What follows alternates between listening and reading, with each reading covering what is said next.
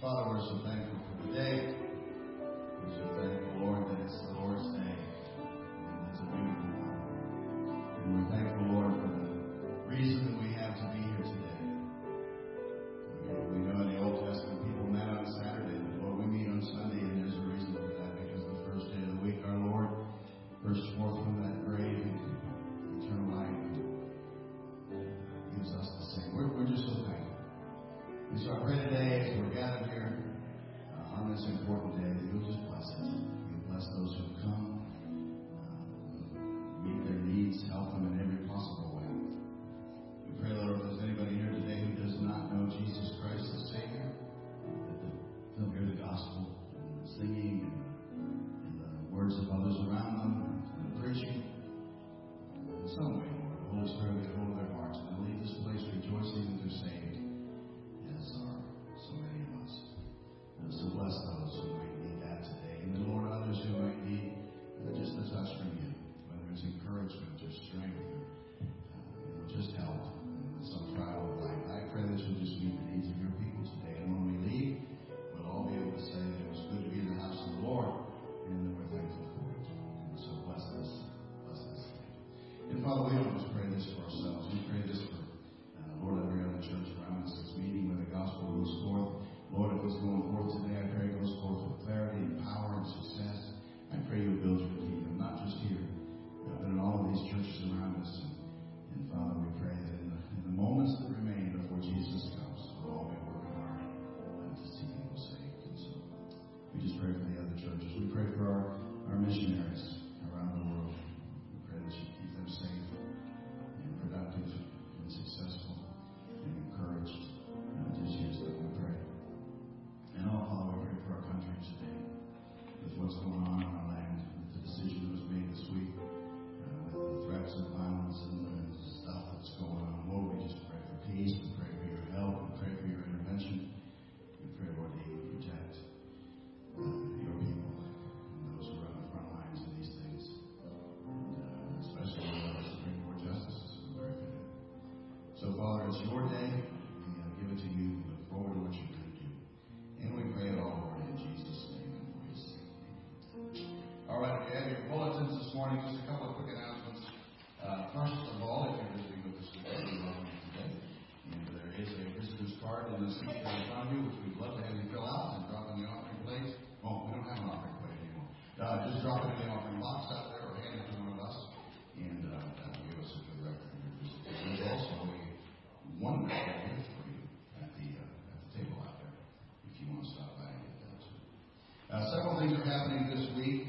We have some guests here today, which we're going to call up in just a few seconds to talk about Trail Life and American Heritage Girls, and so we're looking forward to that. So that's an important thing this morning. Also, another thing this morning is Vitalia. Do you want to say anything about that, Bill? 4 o'clock. We would love any to come who can come. The address, I believe, is in the bulletin. Okay. And Vitalia, of course, is the residence, the senior residence home where our sister Connie lives now. And Phil's been holding services there. And today is a special outside service. And so if you want to come and join them in some singing and in that little service, and just encouraging Connie and some of those others there, that would be good. This week we have 2 funerals, so please be praying for the families of those who have lost loved ones this week. Our sister Janice Allen has gone home to be with the Lord, and so her funeral is tomorrow. Now, notice we have the wrong day there on our announcement. That funeral is Monday from 4 to 6, calling hours, and the service is at 6. And then Roy Wells, who was Brian's dad, also has passed away, and his services are not here, but they are at the funeral home there, as mentioned, and that is on Tuesday. So be praying for both of those families. This coming Wednesday, we have our Bible talk with the elders. We have some questions left from last time, but we could use a few more. So if you have questions that you would just really like to know the answer to, a lot of things going on in our world that might cause questions in your mind. So ask, and we'll try our very best to answer those. Look on the back, if you would. You can just read these on your own, but we've been receiving some responses from recipients of our Operation Christmas Shop Christmas baskets.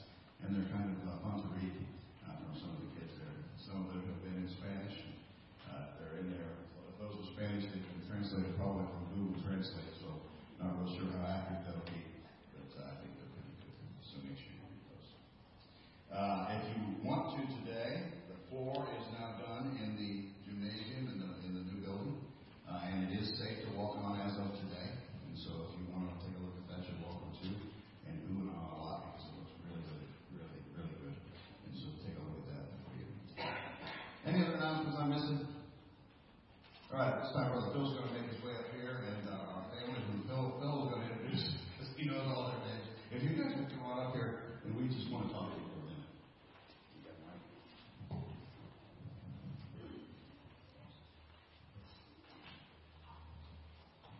Our years at Wellspring, we were blessed to have lots of young families, little kids. And we watched little kids become bigger kids and then bigger kids. And Renee and Clara were there when we came. And then along came Ambrose and then Elise right at the end. And of course, Jen was there. Jen's a pharmacist in the Alliance area. And Jason has Birdsland Outfitters in Alliance. So, the Birds family. And they were always a visible part of everything we did, as you can tell. And Jason started a trail life and kind of functioned in every role there, I think. So we thought it'd be great to hear from them. And they'll tell you more because I don't remember exactly how long they were in it. But Pastor Bill has a few questions, and then I have a couple. And so let's grill them a little. Yeah. And if you have questions, don't hesitate. Incidentally, lest we forget, right at the end, if you have questions, they'll be available to talk about anything that you want to know about Trail Life or American Heritage Girls. Okay, my first question is for the parents, and we've got folks here who are on the fence who are thinking about this. We're trying to get this started in September. So could you just kind of tell us a little bit what attracted you to Trail Life, and then why did you find it something that you want to get involved in? Culture. That reason to get out of the house, but culture is a big one. We complain a lot about what's going on in the world today, and kids, and what they're becoming, and how disrespectful they are, and everything else. And unless we're going to do something about it, don't complain. And this was one of those things that we could do about it, was start influencing the younger kids. A lot of these kids don't have their parents in the home. They don't have their original parents. So we have a group of guys that get together in Trail Life that can teach boys how to become men. I think that's pretty cool. It's something you can actually do about it. Girls, the American Heritage Girls, is the same thing. It's just as much for the dads as it is for the boys. So if you get a dad that's unsaved or on the fence or whatever it is, around a bunch of Christian men all the time, especially in the older years where they're getting together camping once a month.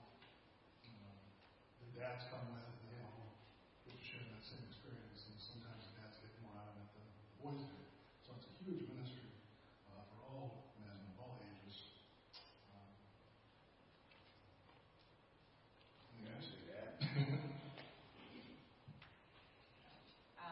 For American Heritage Girls, I'm sure you've seen in the media that our counterpart opposition can't even join the boys. We are girls, we like being girls, we do girl things, and we like it that way, and so we're very proud that girls are girls. So both of these ministries, the Trail Life is very much tailored toward boys and teaching them. Right, and they have the name Trail Men, so we raise them to be men from day one. So they're trail men from day one. So how does this help your walk with Christ? Again, question for the parents. And your family. How has it helped you guys in your relationship with God? I can speak for American Heritage Girls. Obviously, I don't have very much to do with the boys, but one of the big things for AHG, as we call it, is service. And so my girls could tell you about all the different service things they've done. Each one of these stars represents so many hours of service for each level. I could just speak to that quick. So Elise is 5, and she'll be starting the first level. They start at age 5, which is a Pathfinder. So this is her brand new Pathfinder uniform. It's actually the first time she's put it on because we'll start in September. The next level is Tenderheart, which is 6, 7, and 8, and I don't have any in that level right now. Explorers would be 10, 11, and 12. So that's what this uniform is. The next one is, 9, 10, 11. And those are my numbers 13 is going to be this uniform here. This is the Pioneer level, and she just got this uniform in May, so that's why it's empty. Clara has a lot of badges that she's already earned already. She's, going into third year? Yeah, third year to explore. And then there's one more level that goes all the way up to age 18. So it's all the way from 5 to 18, and Trail Life is the same way, so all ages. And the girls do meet separately in their own groups, but they also do things together too. And AHG very much is like the older girls mentor the younger girls. They help the younger girls do different badge work things, and so it's very much community, and like that mentor role is really good. One of the things that we're right at the point right now where we're trying to recruit leadership roles, and there's a lot of questions about time commitment and things like that. So could you maybe speak just for a moment about the impact leadership has had on you guys? I mean, if you've been in a leadership role, what has that meant to you? And kind of give some idea of what is the time commitment that people could expect in order to be serving in this ministry. There are leaders that come and go, so not that they quit. They might do it 1 week a month, they might do it 3 weeks a month. That's up to you. So if you want to commit to a week a month or whatever, you're a teacher. There are requirements that you have to go through as far as predator training and background checks and stuff like that, so, which is good because everybody's vetted. And it's structured so that kids are safe. I won't go into details of that, but it's very safe. Can I ask questions of the kids? Okay. Can I ask you guys, what do you like about it?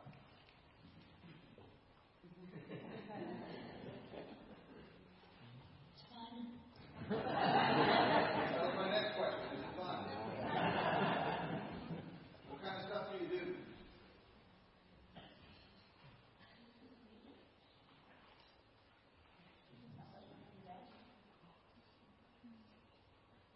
What are some of those badges on your chest? What's the little Volkswagen? Do you want to drive a car? No, not yet. It looks like it's fun, huh? She answered the main question was, is it fun? Do you learn things? What kind of things do you learn?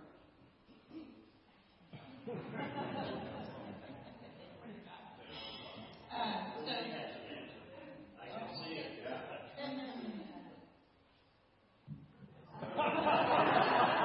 They're really not this shy. I guess that wasn't what I saw. So for the badge areas, I really can't speak for Trail Life, but for American Heritage Girls, we have 6 different areas, and I did bring their books out there so you can look through them. It's very much do this, do this, do this. Like you don't have to figure things out on your own. It tells you exactly what to do for the badge, which is very nice. So as far as that leadership part, it's not much time commitment for us because they tell us exactly what to do, which is really helpful. How long has Heritage Girls been now? 25 years. So It actually started in Cincinnati. that's a big one. Trail Life is newer. It's 2014, I think, is when it got off the ground. So we're not as structured, and I don't know if ever will be. We're definitely not as structured in the wearing this shirt and that shirt and so on. A lot of groups will just print up shirts of their own because they're cheaper than buying other Trail Life shirts. We got these from the leaders just so you know we're the leaders, but it's very cost effective. You can buy a shirt for $10, have them made or whatever. The boys get what's called a branch award. It's a picture of a tree, and you'll get different pins to put on the different branches. You can avoid getting pins. It's not something you have to do. We weren't real aggressive, and you have to get this pin and that pin and this pin. It's available if you want to, and you'll get a pin for coming to classes. And so for some boys, that's really attractive. I know when I went to Boy Scouts as a kid, I quit Boy Scouts after Webelos because the guy was a drill instructor. I was like, you have to get this sword, this sword, this sword. And he wanted Eagle Scouts. And he wanted the pride that went with that, I guess. And I just wanted to have fun, and it wasn't fun anymore. So it's there if you want. Not a big deal. it's just getting the boys together and having fun and learning about God. Any other questions, Joe? I've got to ask a question of Ambrose. Ambrose, how long have you been in Trail Life? 3. How many? 3. 3 years. And how old are you? 8. 8. Wow. I didn't realize he was any older. 3 years. And have you been in 2 different troops? Yes. Troops, okay. Well, maybe a question out here. Yeah, any questions from out here? I know Sean had one. So, have you, through this ministry, have you seen anybody come to Christ or that the character worked out? Honestly, the kids that we had in our group were all Christians already. So we had a small group at Wellspring, and now it's got a small group at Gorman. So. Any other questions? I guess not.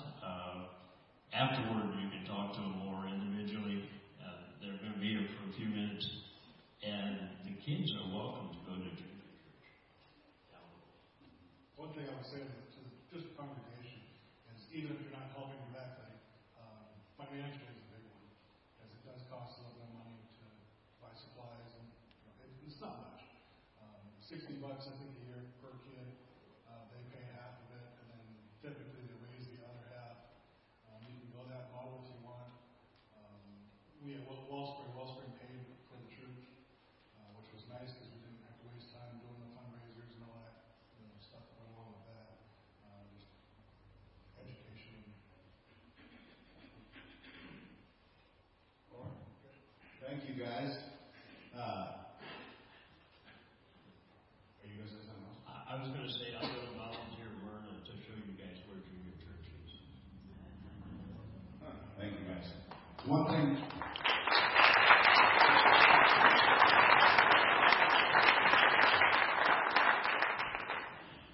One thing I'll add. We are really, really believing in this ministry, and we really wanting to see this thing go starting in September. So please be praying about it. We put it out on the signs. We put it out on the sign. We have already had multiple inquiries. This is not just something that we're looking at as a means of helping our own kids in the church. That's obviously our first heart, but we want this to be a community outreach, and we're already seeing that. People are already asking. We've already had people say, if you start it, we will come. And so, please pray about this, and pray also about helping if you can. All right, let's. Good morning, Bridget Bible Church. Good morning, Jason and Jim. I'm glad to have worship with you this morning. Let's stand for very quiet in the house this morning. I think we need to fix that. Mom, now is the time to worship.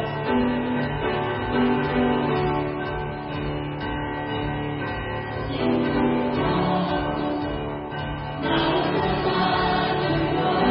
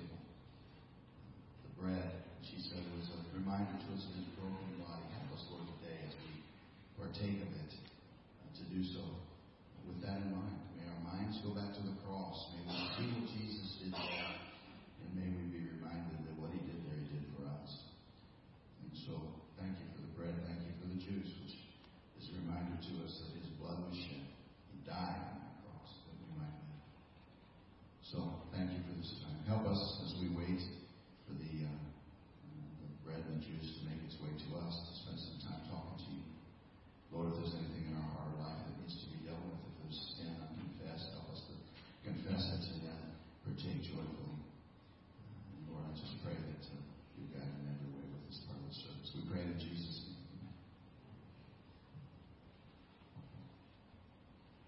Amen.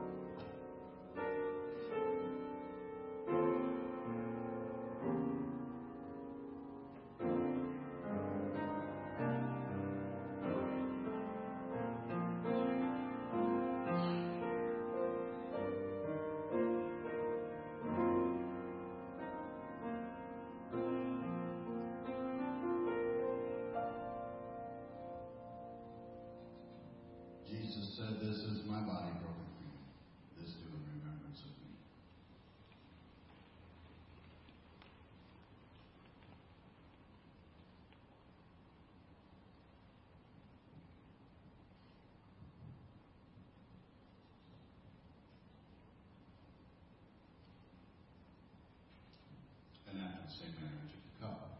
This do in remembrance of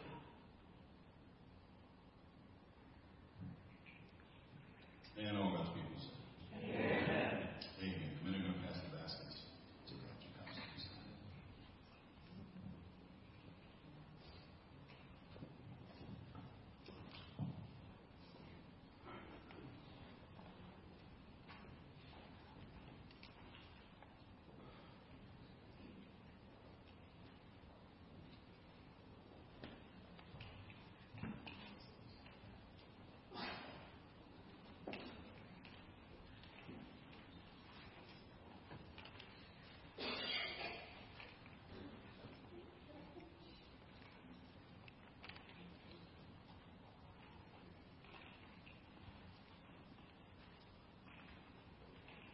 Well, good morning. You know, I've noticed that over the years, word meanings change, and you've seen that too. When I was very young, if somebody used the word cool, you reach for your sweater, right? And now cool just means cool. It means something good, something favorable, and there's a whole new vocabulary in our world today. And most of us are probably not familiar with it. Some of it's come from the internet, and I don't know where the rest of it came from. But I ran across some words this week that have an entirely different meaning than anything I understand of them. For instance, salty. That's salty. Does anybody know in the vernacular of the day what that word means? It means bitter, or I'm upset. Salty. So, Bernie might use that word now and then on me, and she's salty. How about tea? Well, I'm a tea drinker. So, when I think of the word tea, I think of one thing. I think I'm going to get my cup of Lipton. But that's not what tea means today. It means gossip. And I suppose the derivation of that is you sit down to a cup of tea and lips get loose. I don't know where it came from. But here's one. The term receipts. When I think of a receipt, I think I go to the grocery store and I pay for my groceries and they hand me a receipt. Well, anybody know what it means today? I see a couple of young people. It means to show proof, to show evidence. So if Jason says, I started Trail Life 5 years ago, I might say receipts, Jason. And Jason somehow would have to prove it back to me. And here's another one. It's the term slaps. Now, this is totally foreign to me. When I think of slaps, it's not a good thought. I think of somebody striking me or you across the face. A slap. Well, slap means anything that's good or favorable today. And so, and I'm not sure what part of speech these would be, but I suppose I'd say that yesterday's men's breakfast was slaps.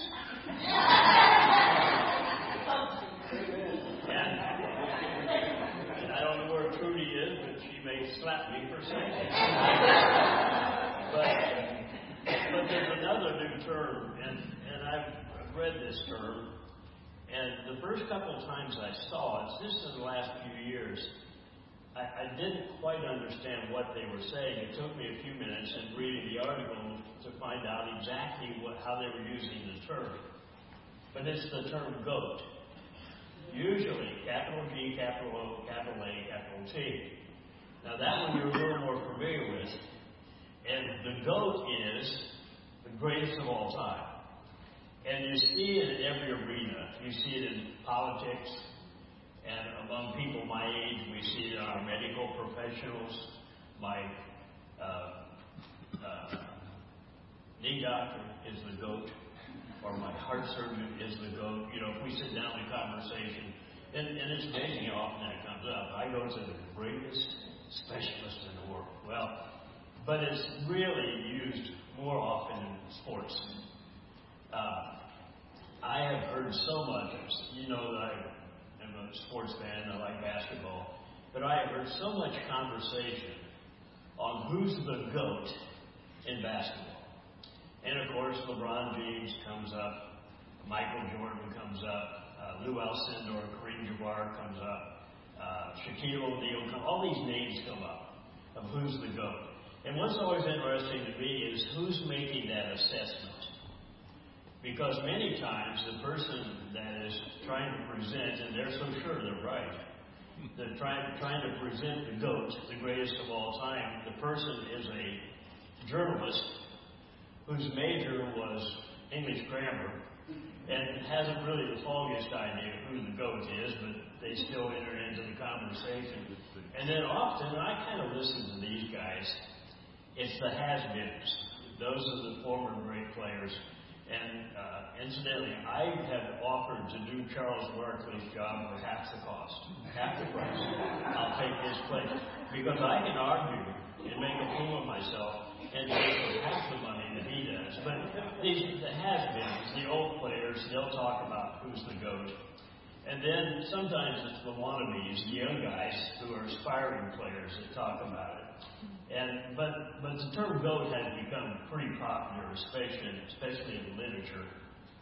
But I want to think for a moment this morning about, this may seem illegitimate to you, to think of a superlative term when you talk about Christians, people who are followers of Christ. And the question might be, who is the greatest of all the followers of Christ? And as I say, it might seem illegitimate, but track with me, and I think you'll see that maybe it's a valid question. When I think of the greatest followers of Christ, I think of Peter and Paul, the apostles. I think of the church fathers and some of the great contributions they made to the early church, people like Polycarp or Justin Martyr. And then I think of the reformers through the ages, of people like Luther and Calvin, great men who accomplished great things for the Lord. And then if you move into modern history, in my life, D.L. Moody, even though he lived before me, he had a significant imprint on my life through Moody Bible Institute. And so there are people that strike us. Certainly Billy Graham would become a part of that conversation. There are people who strike us as being significant in God's kingdom and contributing to the things of the Lord. And one of the questions becomes, how do you make that judgment of who's significant? And the answer is simple. There's only one person, one being, whose assessment really means anything. And it isn't Charles Barkley. It isn't Shaquille O'Neal. There's only one assessment that means anything, and that's the Lord Himself. And how the Lord views us becomes very important. And hold that thought for a minute. If we use God's standard, I think of several people in Scripture who were really significant people. Abraham became the father of the faithful.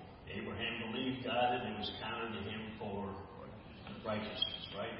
So Abraham is a significant figure seen throughout Scripture.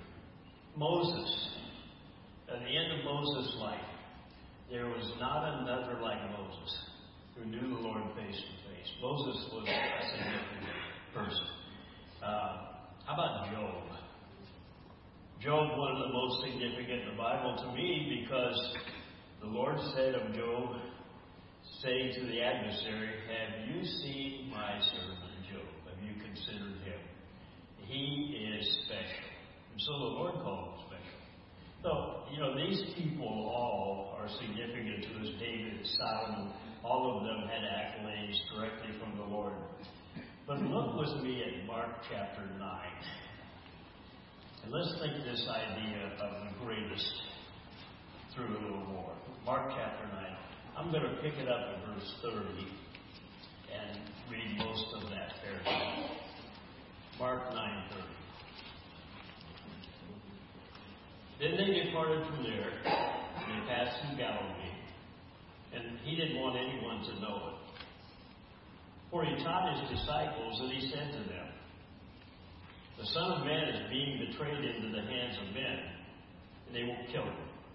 And after he's killed, he will rise the third day. But they did not understand this saying, and they were afraid to ask him.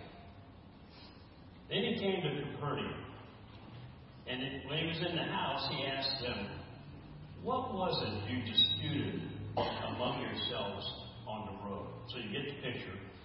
They arrived at their destination, and Christ, being who he was, he looked at the disciples and said, "What were you guys talking about?"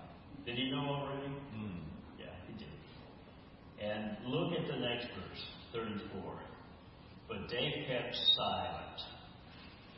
For on the road, they had been disputing among themselves who would be the greatest.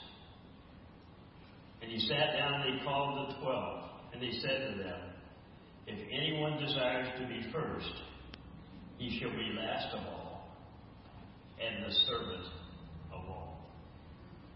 All of us, I think, want to be significant, don't we? I mean, isn't there something in every person that wants to be in some way significant? It's amazing the lengths that we will go to be significant. Sometimes we will do it in the second person. I know, and we'll fill in the blank. The problem is I don't have any famous people that I know that I could name drop. So I'm not sure who to say. The closest I could have maybe would be an old friend of mine. Played a lot of basketball with him back in the day. And his name was Doug Sims. And he played about 2 games with the Cincinnati Royals. And he was a teammate of Oscar Robertson. That's the best I can do, folks. I can't get any closer. But we do that without thinking sometimes. I know, and then we fill in the blank. Or I shook hands with. Now, don't say you don't do this. Come on now. You know that we all do it. Or I shook hands with, or I ran into, or somehow we'll use someone else's significance to kind of become a little more significant ourselves. Well, as these disciples are riding along the road, they're discussing back and forth. And I don't think it's going this way. I don't think it's them saying, "Pastor Bill, you're going to be the greatest." You? I think it was somehow drawing it to themselves. And incidentally, I am so dry, I don't think I'm going to make it. Pastor Bill, is there any way you can get me? There's water over here? Okay. There is indeed. Thank you.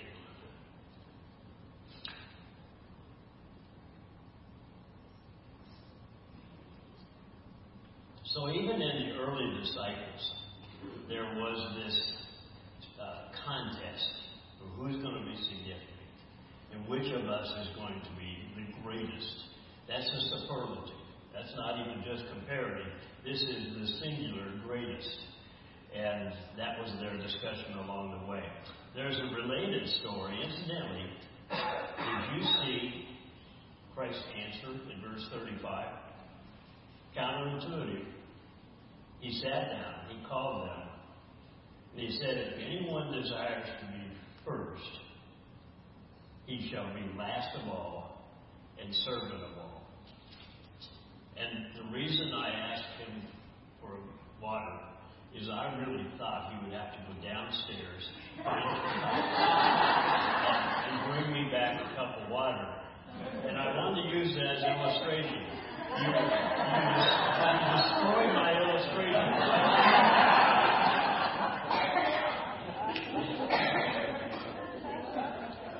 But he did that once before. So just keep it in your memory.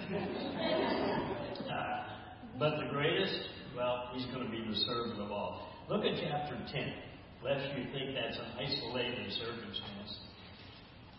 In chapter 10, let's pick it up at verse 35. Then James and John, part of the inner circle, those closest to Christ, the sons of Zebedee, came to him, saying, "Teacher, we want you to do for us whatever we ask." And your kids ever ask you a question like that, or someone ever ask you, "Will you just do whatever I want you to do?" Well, Christ was way too wise for that. And he said to them, "What do you want me to do for you?" And they said to him, "Grant us that we may sit, one on your right hand and the other on your left in your glory. So what were they asking for? They wanted the closest proximity, the places of special honor for themselves. Now, I bet later they'd have had a fist fight on who's on the right, who's on the left. But they wanted to nail down that they were going to have those two positions, one on the right, one on the left. But keep reading. Look what happens. They said to him, grant us that we may sit, verse 37, on your right and on your left in your glory. And Jesus said, you know what you're asking. Are you able to drink the cup that I drink, and to be baptized with the baptism that I am baptized with?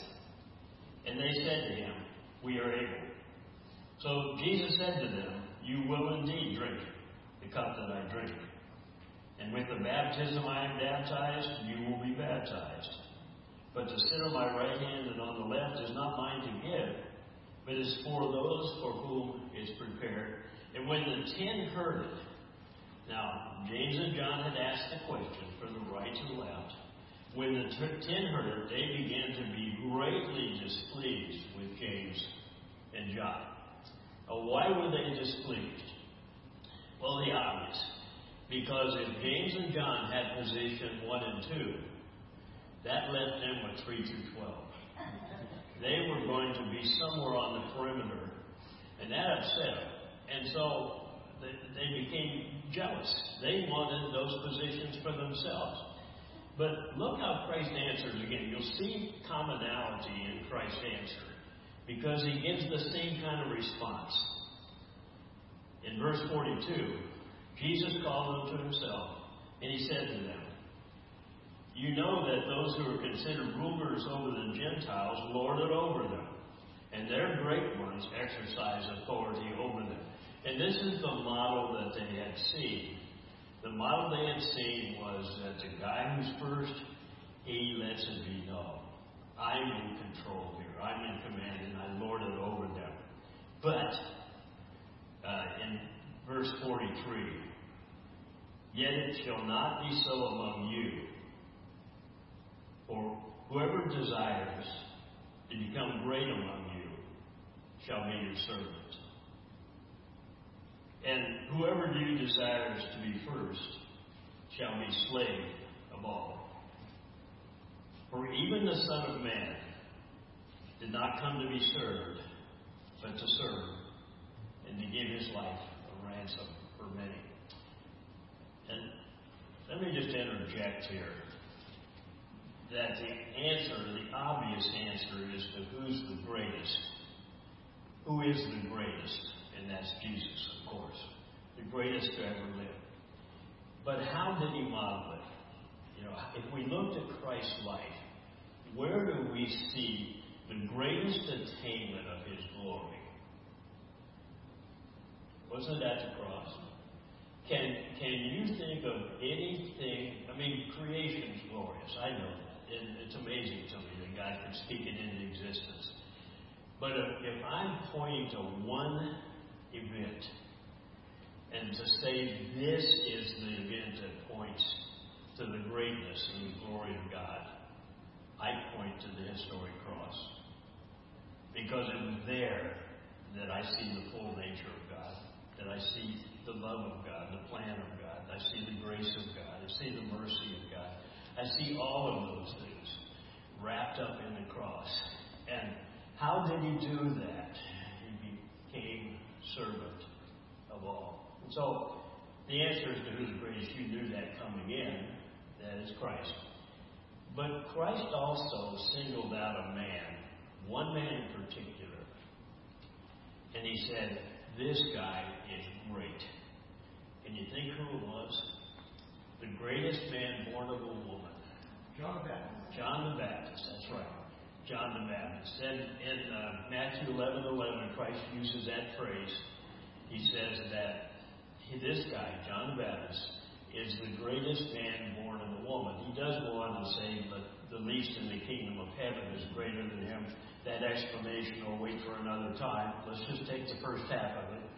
And that John the Baptist is described as being the greatest man born of a woman. And so that put my mind into a pattern. I said, why?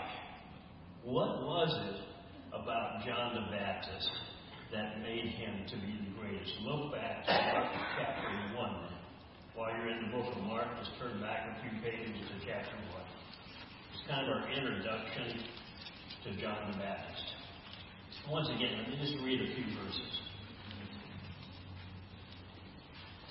In Mark 1:1, the beginning of the gospel of Jesus Christ, the Son of God, as it is written in the prophets, behold, I send my messenger before your face, who will prepare your way before you.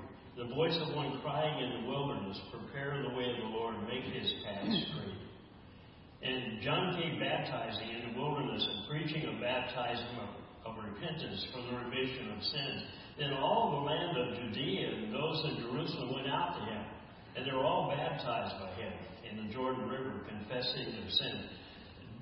John became pretty famous. He was well known. And when he preached, people came. But look at verse 6, the description of him. Now John was clothed with camel's hair, with a leather belt around his waist, and he ate locust and wild honey. And incidentally, this is a true statement, if you want locusts to eat, you can order them on eBay.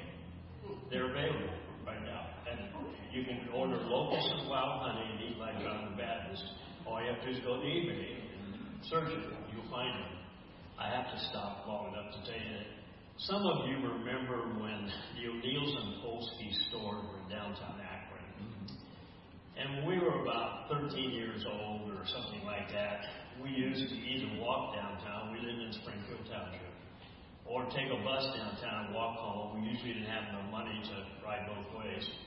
But we'd go down and we'd go through the stores and ride the escalators and torment the clerks and do all the things that 13-year-old boys do. And in the back, I can't remember whether it was Polsky's O'Neill's, it was probably O'Neill's, and in the back of like the third floor, there was a counter there with exotic foods. And on that counter, you could buy chocolate-covered just about anything you want. Chocolate-covered grasshoppers roasted, probably chocolate-covered locusts, I can't say for sure. But there were all of these exotic foods. Now, I know chocolate covering anything makes it pretty good, but somehow I could never bring myself. I don't know what they cost. If they were a nickel, it was too much. I could never bring myself to taste them. But people do still eat locusts and certainly wild honey. But then it says in verse 7, and he preached, saying, and listen to what he said. There comes one after me who is mightier than I, whose sandal strap I'm not worthy to stoop down and loose. I baptize you with water, but he will baptize you with the Holy Spirit. As I look at John the Baptist there, originally I was going to speak on John the Baptist this morning, but when I read the other passages, it took my mind a little different direction as to why was John the Baptist considered great. But when I look at him there, I see some things. The first thing I see is that John was single-minded. He had one purpose in his life, and that was to pave the way for the Lord Jesus. He was the forerunner of Christ, prophesied as such. So he had a single-minded approach to his life and to his ministry. That's good for us to think through, single-mindedness. But the second thing is he had a genuine humility. John had a humility. He could say, I'm not even worthy. If you get the picture, the lowest slave job would have been to get down before the guest and to take his shoes off and then to wash his feet. And John said, I'm not even worthy to kneel before Jesus and take his shoes off. There's a genuine humility there. So he was single-minded and he was humble, but there was also a simplicity to his life. Do you long for simplicity? I long for simplicity in my life. John had it. He dressed simply. Clothes didn't mean much to him, obviously. But he came looking like the most humble of servants before them. And his purpose was not in looking good to people. You know, I said earlier that there's only one opinion that matters. And that's true. But do we live that way? When we think of people making assessment on our life, do we really only care what Christ, the Lord, says? Or are there any other men pleasers here? Don't raise your hand. I'll raise mine. Are there any other men pleasers? I kind of like the approval of men. I don't want to be disapproved. I want people to see me as somehow significant. I want people to approve of me. And trust me in this, that it's easy to get caught in the trap of being more concerned about the approval of man than it is about the approval of Jesus. Very easy to get caught in the trap. In fact, we live in it constantly. John the Baptist knew who he was. He knew who Christ was. And we would do well to be like John the Baptist. Christ said, if you want to be the greatest, be the least. He said, if you want to be first, be the last. He said, if you want to gain your life, then you must lose it. All of these things are contrary to our intuition. They're counterintuitive to everything that we are. But because the approval of God, because getting up in the morning and saying, Lord, I want to live in your favor today. I just want to honor you today. And if mankind isn't pleased with it, I'm satisfied. You know, over the years, I've told my sons, and now I tell my grandsons, if I can get their ear long enough, is that when you go to work, either they're entering the workaday world, that work every day in a way that would please the Lord. And I think that means that you give 8 hours work for 8 hours pay. You know, I think it means that you give just labor for your pay, whatever that is. But if at the end of the day you can honestly say, Lord, I believe I've worked in a way that would please you. If you can honestly say that, it's enough. That's enough. And if it's not enough for the employer, get another employer. Because the only one that really matters, the only assessment that really matters, is the assessment of God, is the approval of God. And what criteria did he use? What criteria did he use in the life of John the Baptist? College, seminary degree, what did he use? John was the greatest of servants. And you see it in his humility, is that he had a servant's heart. And he came totally to serve the Lord Jesus, to pave the way for him. And so the criteria was, who's the greatest servant? First Jesus, but then certainly John the Baptist ranks of men. And as we think through our own life this morning, so what do we do with this? You know, some of the things that John said and some of the descriptions about John are, I think, good for us to think through. For instance, how many of us could say, genuine before God, he must increase, but I must decrease? That's what John said. Jesus, he must increase, but me, I must decrease. I must get out of the way and allow him to be in the forefront. How many of us would say, you know, I'm not even worthy to get down and unlatch Christ's shoes? I mean, do we have a sense of who we are before God? Do we have that kind of humility before God? When we come to him, you know, we pray in Jesus' name. That's good. We're told to pray in Jesus' name.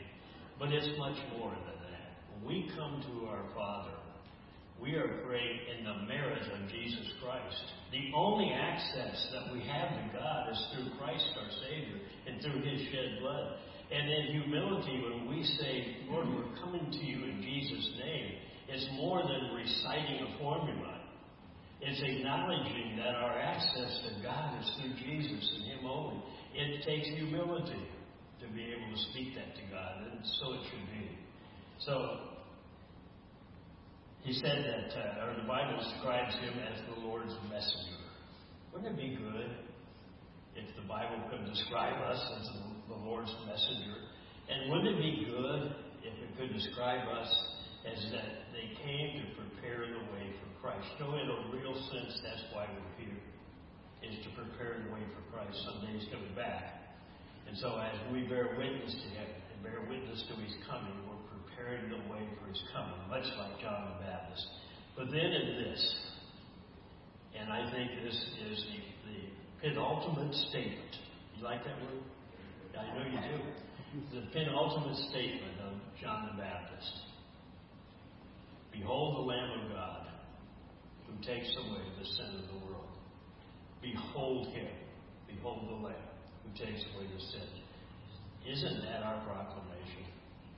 Isn't it today that we speak to the people around us, behold the Lamb of God, because He takes away the sin of the world, no other. So we would do well to look at John the Baptist and consider him as a model. Christ said He was great. I think that's enough. J.C. Ryle was an Anglican pastor, and he wrote this in 1856. And it seems to fit to me. He said, the best of men are only men at their very best. Alistair Begg quotes that all the time if you listen to him. Well, this is probably where he got it.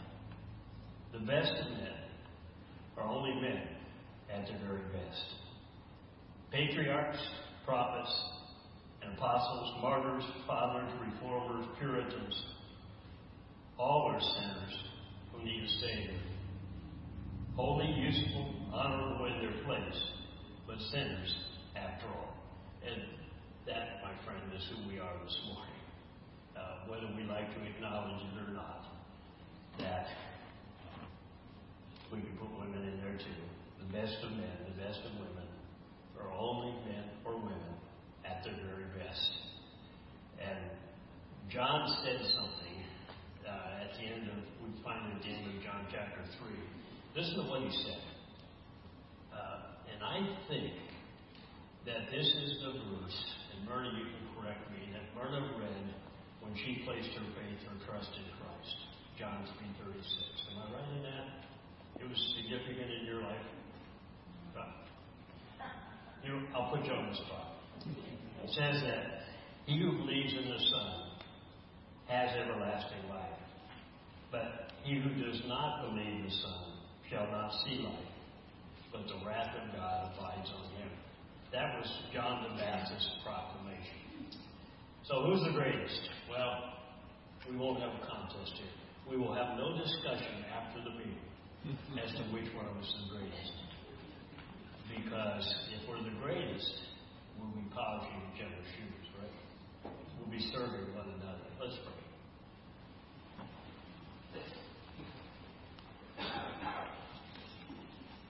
Lord, you've given us the illustration of how you assess greatness, of how you determine the value of our work on this earth. And Lord, your assessment is that the first shall be last. Your judgment is that we are to be servants of all. And that in our serving, Lord, we become significant to you. Lord, I know from my heart of hearts that when we live to be served, when our life is ordered around what we can get and how we might be served, that it's a miserable life. And I also know, just in the practical wisdom, that those who serve are the happiest people on earth, Lord. So not only does it commend us before you, but it's a satisfying way to live our lives. So, Lord, I pray, first, that you'd help us to be servants. And then I pray, as John the Baptist proclaimed, Behold the Lamb of God who takes away the sin of the world. Lord, I pray that if there's anybody here who has never confessed Christ as Savior and Lord of their life, that they would place their trust today, that they would believe today, and that they might move into the realm of the approved in Christ. Lord, we thank you for your grace. Thank you for the illustration of grace at the cross. Lord, you showed us what a servant is like. Thank you, Lord, for serving us. And this morning, Lord, we want to serve you. And we pray in the name of our Savior, the Lord Jesus. Amen. Would you stand as we close this morning and open your good books to page 78? Let's stand together and sing as we close.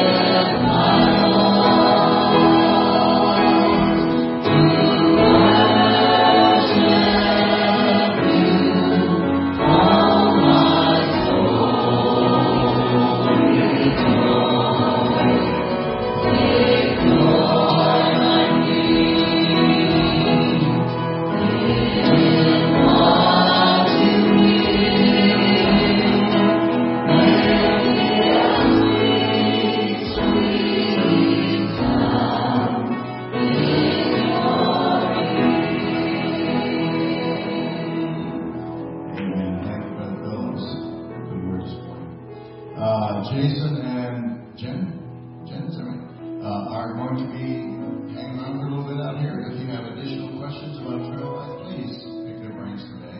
And also just thank them for coming and giving a good time and sharing their welfare. Father, we are so thankful for this good day. We're thankful for all that you've accomplished here today, the word that we've heard, the worship we've been able to participate in. And Lord, just getting to share a little bit in Jason and Jen's life and ministry and family. We're just so thankful for them. I just pray now as we close the service that you go with us, use us for your glory this week, and help us, Father, to be disciples of our Lord Jesus Christ. Help us to be learning from him, living like him, and leading others to do the same. And may it just be a profitable week for the kingdom. We thank you for all these things in Jesus' name and for his sake. Amen. God bless you. Big swing is good life. Look at that floor in the gym.